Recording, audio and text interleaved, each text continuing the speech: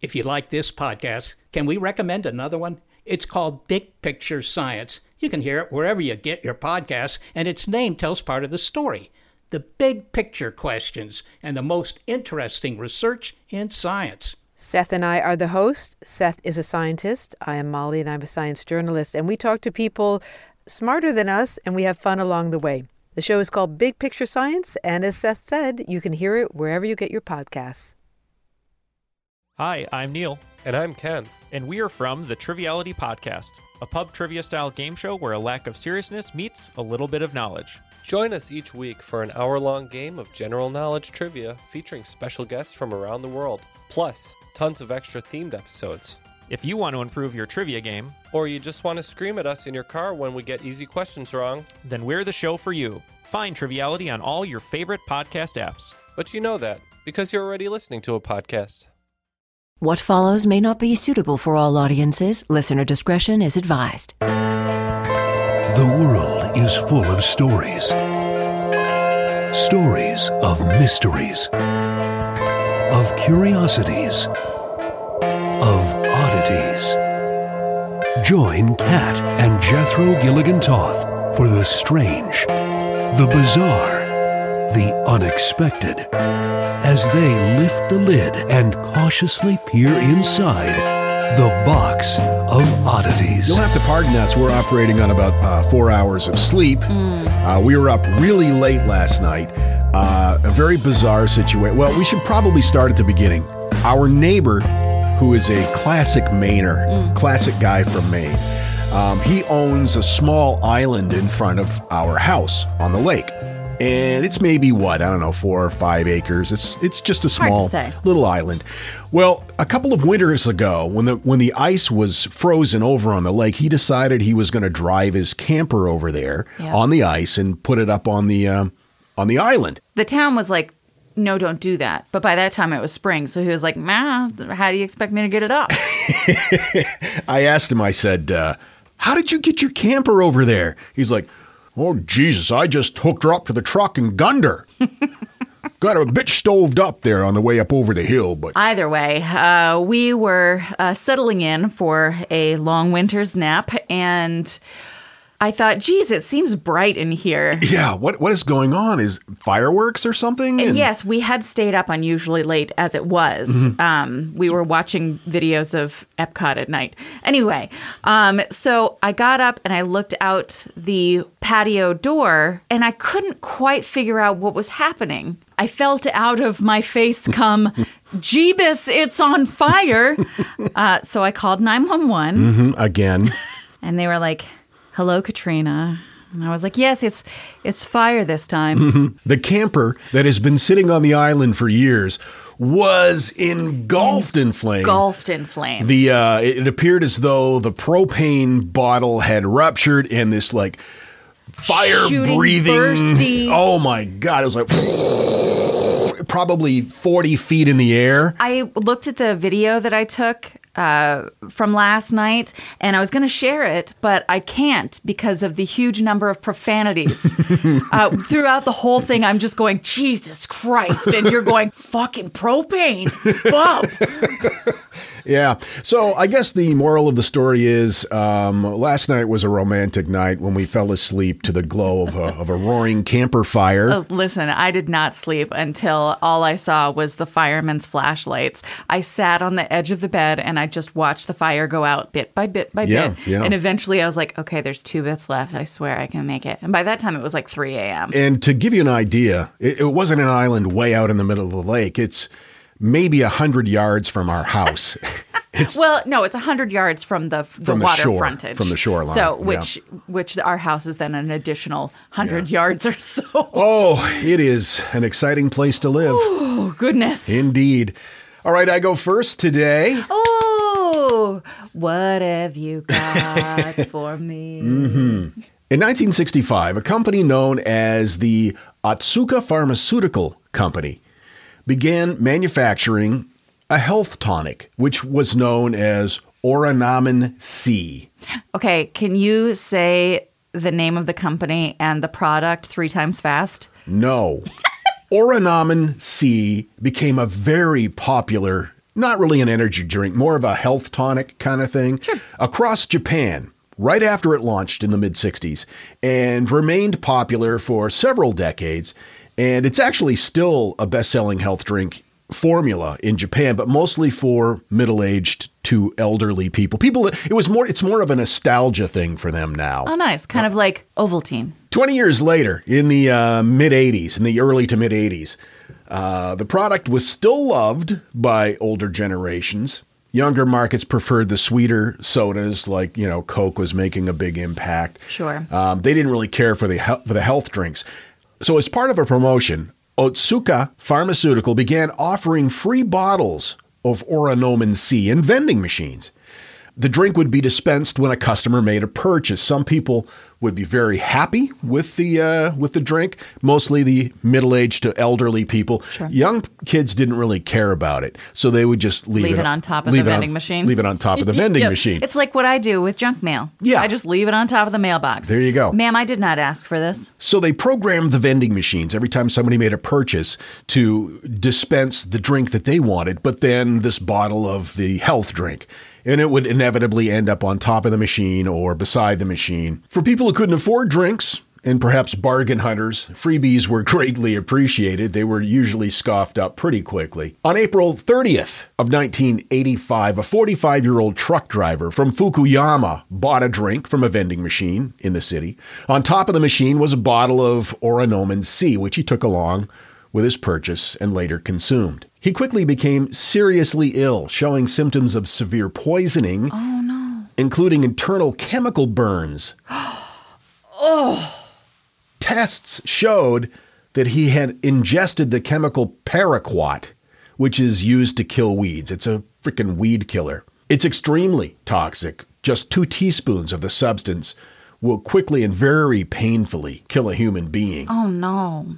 Despite the best efforts of the medical staff, the man died of his internal injuries exactly 1 month later. Analysis of his vomit showed traces of paraquat, which is banned in 32 countries around the world. I can't say I dig on any weed killers. I just don't like the idea of like, hey, I'm going to just dump poison in my yard. It just seems wrong. Yeah. It seems wrong. They discovered remnants, traces of the weed killer in the empty bottle of Oranomen C. So they began testing bottles at the factory. Right. Well, the question is, if it was left on top of the vending machine, was it in the bottle when it came from the factory, or did it get put in the bottle and then left on top of the vending machine? That's exactly what they were about to discover. There was no tampering. Investigators were baffled as to how the substance came to be in that drink. They didn't put the pieces together that people were just leaving bottles on the machines. Right. And so apparently what was happening, somebody was tampering with bottles of Oranomen C and then just leaving them on the vending machines. According to the New York Times, Haruo Atsu went fishing one morning, stopped along the way for drinks at a vending machine. Among his purchases were 2 bottles of the, quote, health tonic. Halfway through the second bottle, Mr. Atsu, 52 years old, started to feel sick. A few hours later, he was taken to the hospital near his house. The next night, he stopped breathing. Oh, jeez. In September of the same year, the poison drinks began appearing on or next to vending machines around all parts of Japan, especially in and around the Hiroshima prefecture. Most were bottles of Oranomen C, but occasionally a can of cola would show up too. On September 11th of 85, a man found and consumed a bottle of Oranomen C, along with a second that he purchased. He died 3 days later from paraquat poisoning. I mean, don't drink things that you find. That was the mid-'80s. Everybody just... You haven't gone through the entire list of victims, I assume, but so far it's not been a single woman. And that's because women don't drink strange drinks. We've been to bars enough times to know. You are very insightful. Yeah, it's mostly men. I'm going down through the list here. Over 2 months, September 12th, a 22-year-old college student, male. September 19th, a 30-year-old man. September 20th, 45-year-old man. September 23rd, 50-year-old man. October 5th, 44-year-old man. October 15th, a 69-year-old man. Holy wow. October 21st, a 55-year-old man. October 28th, a 50-year-old man. Are all of these people dying? Yes. Oh, no. November 7th, 42-year-old man. And then our final victim was a 17-year-old girl. The last one was a 17-year-old girl. Aww. She purchased an unnamed drink from a vending machine, but also found a can of cola in the dispensing slot. A week later, she passed away. Traces of paraquat found in the beverage remnants. Probably the same person responsible for this, but there is some question because it was a cola and not Oronomen C. OC. Let's call it OC. OC it is. So 12 confirmed poisonings, probably 13. And to give you a better understanding of the effects of paraquat, even on the surface of the skin, exposure to paraquat causes arrhythmia, followed by blistering and hemorrhaging diabrosis, which is a real fancy way of saying chemical burns affecting the blood vessel walls. When ingested, paraquat is downright lethal. Death is swift, certain. It's incredibly agonizing. The poison causes rapid inflammation of tissue surrounding major blood vessels and airways and literally burns holes through the victim's throat. Oh my goodness. It eats right through. Does it not have a taste? Apparently not enough of a taste to keep people from finishing most of the drink. So they put up signs on vending machines warning people not to take drinks unless they were directly dispensed from the machine. And police worked pretty hard to find clues that would lead them to the culprit. Yet the murders continued for 2 months. Oh my God. And then they just stopped. The victims were male with the exception of that last one, which is an interesting thing that you pointed out, that you just assume because somebody was taking and drinking stuff out of a machine that they didn't pay for, it was a guy. You were almost entirely correct. I'm not trying to stereotype or anything. It's just I think that women can sometimes tend to be a little more cautious. Some have suggested that they could have been deliberately targeted, though it's hard to see how that would have been achieved with the random nature of the killer's method. It may be just that men were more disposed to taking free drinks. That's what the police department's official stance was. My first thought is that the OC company is trying to make a comeback, right? So maybe like the owner of another company, didn't want them to. Have I watched too many episodes of Scooby-Doo? Yeah, I think so. Yeah. Okay. Now, this case is eerily similar to the Tylenol murders that took place about 3 years earlier in Chicago here in the U.S. 7 people died from cyanide poisoning after consuming Tylenol. No culprit was ever found. After the Tylenol murders, there were a series of similar drug tampering incidents, including some murders, and they called them, of course, copycat attacks.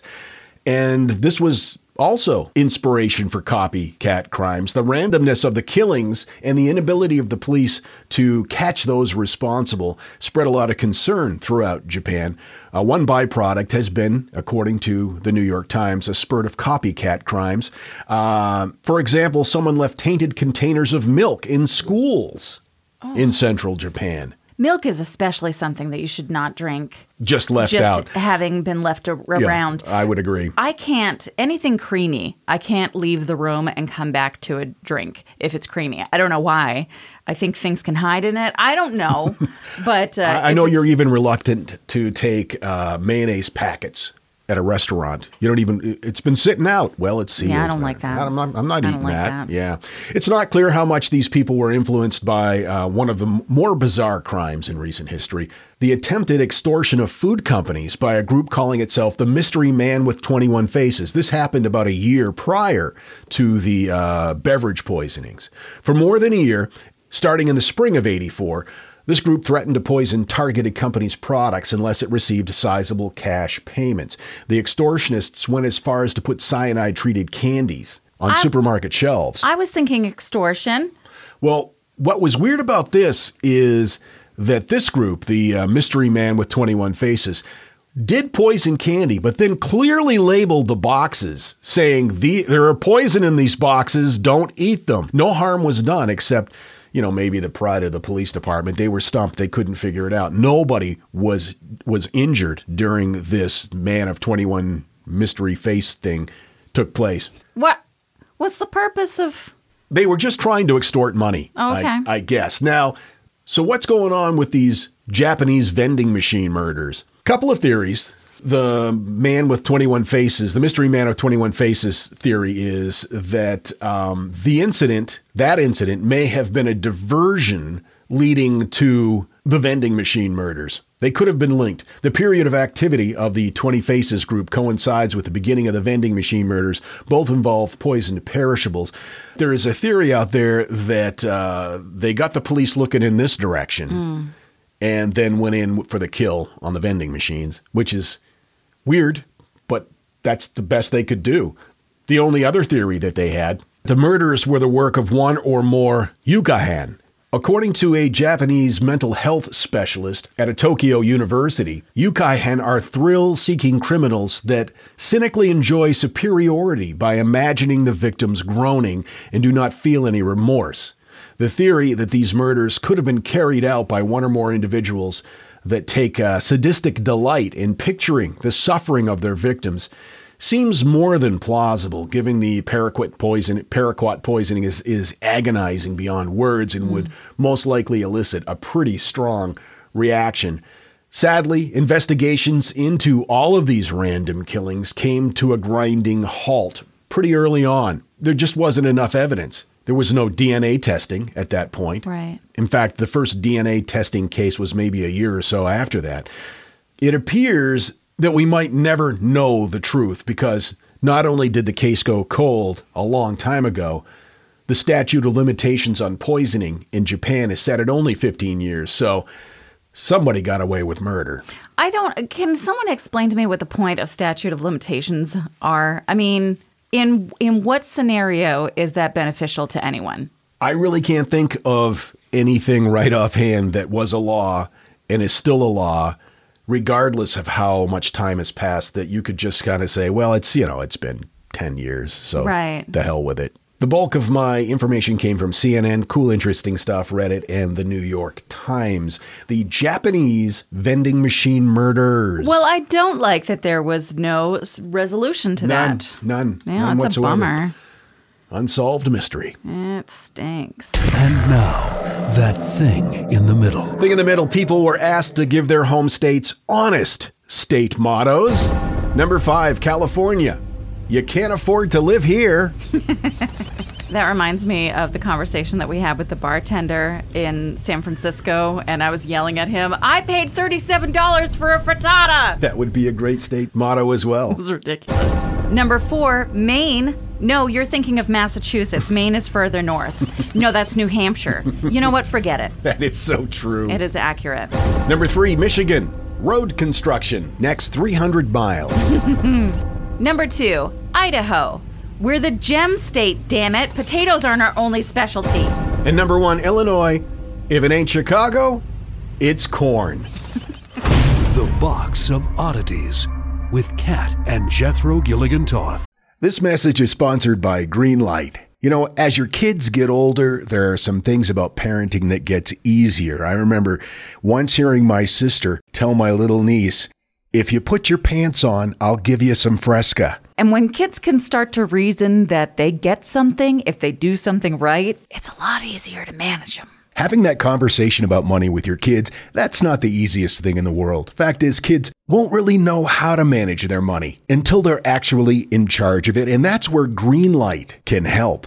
Greenlight is a debit card and money app made just for families. Parents can send money to their kids and keep an eye on the kids' spending and savings, while kids and teens build money confidence and lifelong financial literacy skills. Your kids will learn how to save, invest, and spend wisely thanks to the games that teach kids skills in a fun, accessible way. When I was a kid, I had expected chores, and then I had bonus chores. And bonus chores were where I earned money. And so if you're thinking like, hey, my kid should be doing stuff around the house, yeah, no, you're not wrong. But maybe there's extra ways that they can learn how to be a successful financial money person. What was one of the bonus chores that you had to do? Rub my mom's feet. And what did that pay? I don't know, like a quarter or something. Millions of parents and kids are learning about money on Greenlight. It's the easy, convenient way for parents to raise financially smart kids and families to navigate their life together. Sign up for Greenlight today and get your first month free when you go to greenlight.com/oddities. That's greenlight.com/oddities to try Greenlight for free. Greenlight.com/oddities. I've got to tell you, the longer we've had our Aura frame, the more I love it. I have kids, and they live about 3,000 miles away, and my daughter is expecting a child, and she has been sending me updates on her baby bump through the Aura frame. And since I can't be there to experience it with her, it's the next best thing. And speaking of mothers, if you're looking for the perfect gift to celebrate your mom in your life, Aura frames are beautiful Wi-Fi connected digital picture frames. It allows you to share and display unlimited photos. It's super easy to upload and super easy to share photos with the Aura app. And here's the thing, if you're giving Aura as a gift, you can even personalize the frame with preloaded photos and memories. We love Aura frames, and living so far away from family, thanks to Aura, it's the next best thing. It's like almost being there. And right now, Aura has a great deal for Mother's Day. Box of Oddities freaks can save on the perfect gift by visiting auraframes.com to get $30 off, plus free shipping on their best-selling frame. That's auraframes.com. Use code oddities at checkout to save. That's auraframes.com and use code oddities at checkout, and you will save. Thanks, Aura Frames, for bringing my family a little bit closer. Hey, it's Kaylee Cuoco for Priceline. Ready to go to your happy place for a happy price? Well, why didn't you say so? Just download the Priceline app right now and save up to 60% on hotels. So whether it's Cousin Kevin's Kazoo Concert in Kansas City, go Kevin, or Becky's Bachelorette Bash in Bermuda, you never have to miss a trip ever again. So download the Priceline app today. Your savings are waiting. Go to your happy place for a happy price.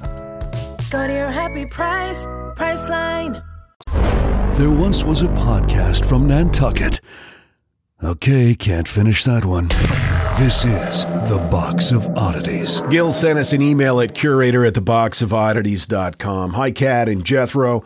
Want to tell you something weird/funny that happened to me. Back in 2008, I used to play bass for a rock band at a club, and one night, almost after we were finished playing, I received a call letting me know that a relative was in the hospital. So, as you can imagine, I went to the hospital to check on my relative, who at the time was in the ER. There, while I was waiting to hear about their status, a woman kept looking at me in a very strange way, and I don't mean in a flirtatious way.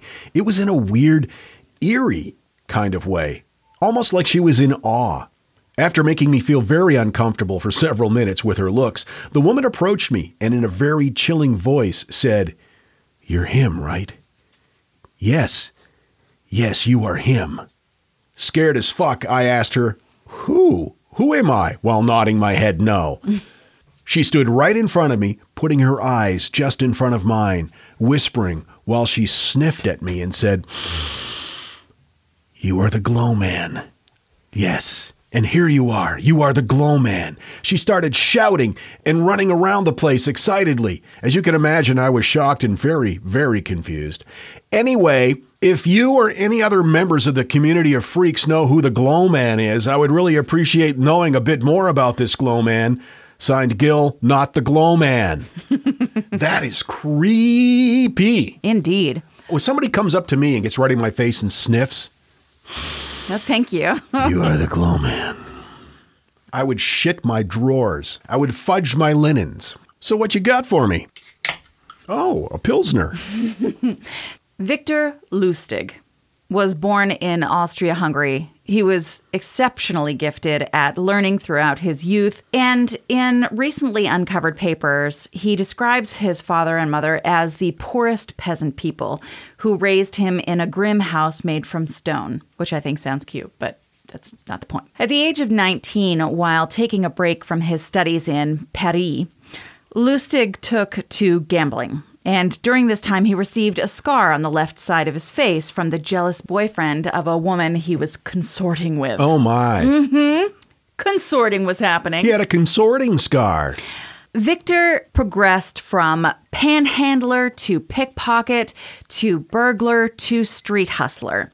He claimed that he stole to survive, but only from the greedy or dishonest. So kind of a Robin Hood kind of kind like of that. guy. Yeah. But Victor was considered a smoothie who never held a gun and enjoyed mounting butterflies in his spare time. Wait a minute. Now, when you say mounting butterflies, no, that's anatomically impossible. Go ahead. Victor found some success as a con man early on in his career on ocean liners sailing between the Atlantic ports of France and New York City. So among those schemes that he pulled on rich travelers included one where he posed as a musical producer who sought investment in a Broadway production that didn't exist. When World War I hit, Victor moved to the United States and entered into various schemes, including one he conducted in 1922, in which he conned a bank into giving him money for a portion of bonds he was offering for repossessed property. And then he used sleight of hand to escape with both the payment and the bonds. Okay. But in 1925, France was recovering from World War I, and Paris was booming. At the time, the Eiffel Tower, though, had begun to fall into disrepair. And city government was concerned about the impending costs of maintaining the monument. It was noted in a newspaper article that overall public opinion about the Eiffel Tower would move toward calls for its removal. The people of the city weren't terribly attached to it. In the beginning, it wasn't intended to be a permanent installation anyway. Yeah, it was part of the world's exposition. So people were kind of like, yeah, we don't want to pay to keep this. Well, and it was considered ugly at the time, too. Just these raw girders out in the middle of nowhere. Girder's a fun word. It is. Yeah, rotary girder. So Victor had always claimed to hail from a long line of aristocrats who owned European castles. The New York Times editorialized that he was not the hand-kissing type of bogus count. He was too keen for that. Instead of theatrical, he was always reserved and a dignified nobleman. Okay. The true meaning of a confidence man. Sure. So when he, with commissioned stationery carrying the official French government seal, presented himself at the front desk of the Hôtel de Crillon, they were, of course, accommodating. From there, he pretended to be a French government official. He wrote to the top people in the French scrap metal industry, inviting them to the hotel for a meeting. This is according to the Smithsonian Magazine. He identified himself to them as the Deputy Director General of the Ministry of Posts and Telegraphs. And in that meeting, he convinced the men that the upkeep of the Eiffel Tower was becoming too much for the city and that the French government wished to sell it for scrap. A limousine was hired, there was a tour of the tower, and Victor pulled off a masterful performance. He noted to the potential buyers that, of course, a deal would be controversial and likely spark public outcry. So no one was to say anything about the deal until the plan was finalized. He revealed to them that he was in charge of selecting the dealer who would receive ownership of the structure, claiming that the group had been selected carefully because of their reputations as honest businessmen. His speech included genuine insight about the monument's place in the city, how it didn't fit in with the other monuments. It just didn't make sense, and the city was just done with it. This guy put on a performance, it sounds like. Indeed. During his time with the dealers, Victor found his mark, André Poussin, who he thought was an insecure man who wished to rise amongst the inner circles of the Parisian business community. So after the quote-unquote bids came in, Victor arranged a private meeting with Poussin and convinced him that he was actually a corrupt official. He was going to be clean with him, all right? Listen, the government doesn't pay me enough money, and I believe that if I am the person who can secure this sale, then I will be seen as a good, solid businessman in the city. So he used this position as being kind of a disgruntled city employee to gain the confidence of a man who was trying to become... This guy is brilliant and evil, mostly evil. So the plan was that Poussin would pay a large bribe to secure ownership of the Eiffel Tower. Basically, he was bribing Victor as a member of the city's government to secure that he would be the one who could buy it. Gotcha. It ended up being around 70,000 francs. Victor settled on that amount just before tootling away to Austria. Bye-bye. Bye-bye. Victor suspected that when Poisson found that he had been conned, he would be too embarrassed to inform police of what had happened. Sure. And after some time of seeing nothing in the papers, Victor tootled back to Paris and was surprised and very pleased to discover that that was exactly the case. Wow. Poisson was so bummed that he had been sucked into this con that he didn't tell anyone about it. He was just like, all right, I guess I'm out 70 grand. So that was really brilliant on the part of the con. To loop him into somebody who maldoings. And not only that, but somebody who he knew was insecure and trying to work his way up in society. The last person in the world that would want to appear to be a fool in front of his peers. Yeah. Wow. Brilliant. So Victor gathered up his counterfeit documents and approached a new set of scrap dealers. No. He found another Mark who agreed to buy the Eiffel Tower. This is twice he sold the Eiffel Tower. But the police this time were informed about the scam, and he fled to the United States to evade arrest. So he didn't get the money the second time. He did not. But he got away. Yeah. Okay. I don't think he got the money the second time. He did find a buyer, but I don't know if that money... Transaction had taken place. Yeah, I'm not sure. Okay. So anyway, in the States, he took to selling unsuspecting Marks a box that he claimed was a machine that could duplicate any currency bills that were inserted into it. The old magic box scam. Oh, you know. One of those Marks was a Texas sheriff who he'd convinced to buy the box for thousands of dollars. Upon realizing that he'd been tricked, the sheriff followed Victor to Chicago. Upon meeting him again, the sheriff was talked into believing that he just wasn't operating the device correctly and was handed a large sum of cash as compensation. Hey, sorry you had to follow me all the way to Chicago. Maybe I wasn't clear enough about how to use this box, but yeah, if you use it the right way, it'll absolutely work. But here's some dollars for your troubles. I see. Turns out those were counterfeit dollars. Oh my God. Yeah. When the Great Depression hit, Victor concocted a very risky scam aimed at Al Capone. Oh my. It was really a pretty nutty scam. And by nutty, I mean ballsy, for a very small amount of cash. So Victor asked Capone to invest $50,000 in a scheme. Capone agreed. Victor then kept the money in a safe deposit box for 2 months before returning the full amount to Capone, saying that the deal had fallen through. So Capone got the impression that he was dealing with an honest guy. Okay. Wow. So at this point, Victor said, hey, I'm really sorry that this didn't work out. Because this fell through, I've not got anything to support myself with. It's a real bummer. I got to tell you what. Mm-hmm. Do you mind giving me $1,000? Mm-hmm. Now, some claim it was $5,000. So the dollar amount is iffy. But either way, it was $1,000 or $5,000. And that was it? That was it. The whole con was... The whole con. That's stupid. Even in 1930s money, that's stupid. I think he just wanted to con Al Capone. To be able to know that he conned Al Capone. Okay. But like so many, Victor's undoing would be at the hands of a scorned woman. So apparently Victor's lady, Billie Mae, found that he had been betraying her for the young mistress of a business associate. Ooh. So she placed an anonymous call to the federal authorities. Wikipedia shows that on May 10, 1935, Victor was arrested in New York and charged with counterfeiting. The day before his trial, he escaped from the federal house of detention in New York City by faking an illness and using a specially made rope to climb out of the building. Oh, my God. I know! He's not only smooth, he's slippery. He was recaptured 27 days later in Pittsburgh.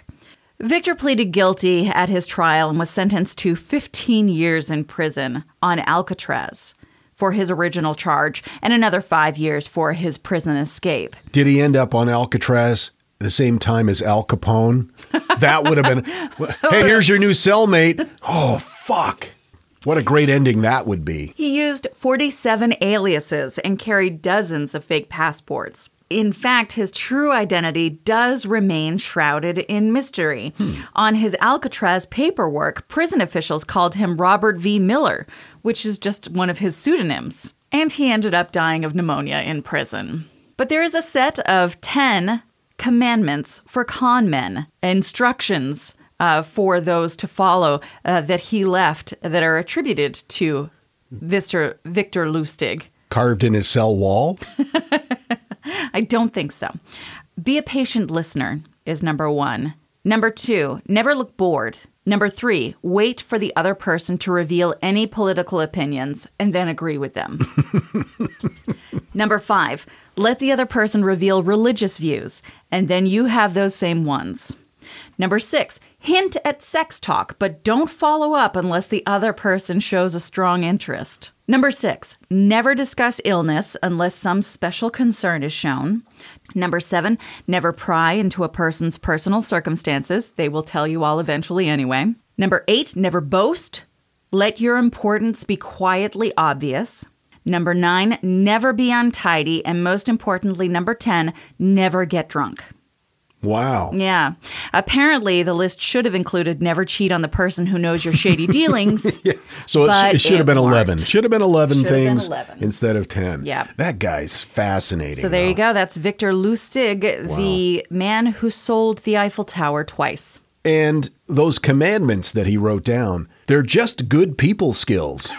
Really, right? It could have been in, what's that book about manipulating people? Oh, Dale Carnegie. Yeah, that one. Win friends and influence people. It's not manipulation. AKA manipulate people. It's not manipulate. It 100% it's is. Influence. It's trying to make them the best person they can be. That's gross. What you just said. Whatever. That is fascinating. Yeah, it really I thought so. So, yeah. Wanted to real quick thank everyone who sent us gifties this week. We did get a lot of special attention and lovely gifts, and we thank you so much. Everything's so appreciated, and your thoughtful, heartfelt remarks are very appreciated as well. We if we have not got back to you, if you sent us an email or a message about Willie and we've not gotten back to you, please understand that we have read them all. And we really do appreciate it. Hundreds and hundreds and hundreds of honestly, of I just don't have the emails. emotional capacity to. I am lucky to be getting out of bed. Yeah, but we're doing okay. We're doing okay, and we do appreciate all the love from the Freak family. It has helped so much. Yeah, you guys are the best. We really, really do appreciate you. It's I mean, I knew there was an amazing community there already, but this has really kind of blown my mind a little bit. Yeah. I didn't expect this kind of outpouring, and it's just really nice. Yeah. You guys are okay. Yep. We do love you, and we look forward to seeing you next time. Until then, keep flying that freak flag. Fly it proudly, you beautiful freak. And so, let it be known that the Box of Oddities belongs to you, and its fate is in your hands. Therefore, it's been requested by those to whom I report to beseech you for assistance. We ask but one thing of you, to provide a 5-star rating and a positive review. True, that is 2 things. However, 'tis merely a 5-star rating and a positive review. Also, subscribe to us. Okay, so 3 things is all we ask. 3 things and 3 things only. Henceforth, the Box of Oddities commits to the telling of stories. Stories of the strange, the bizarre, the unexpected. We wish to offer our deeply felt gratitude and appreciation for your patronage. TheBoxOfOddities.com. Copyright 2020, all rights reserved.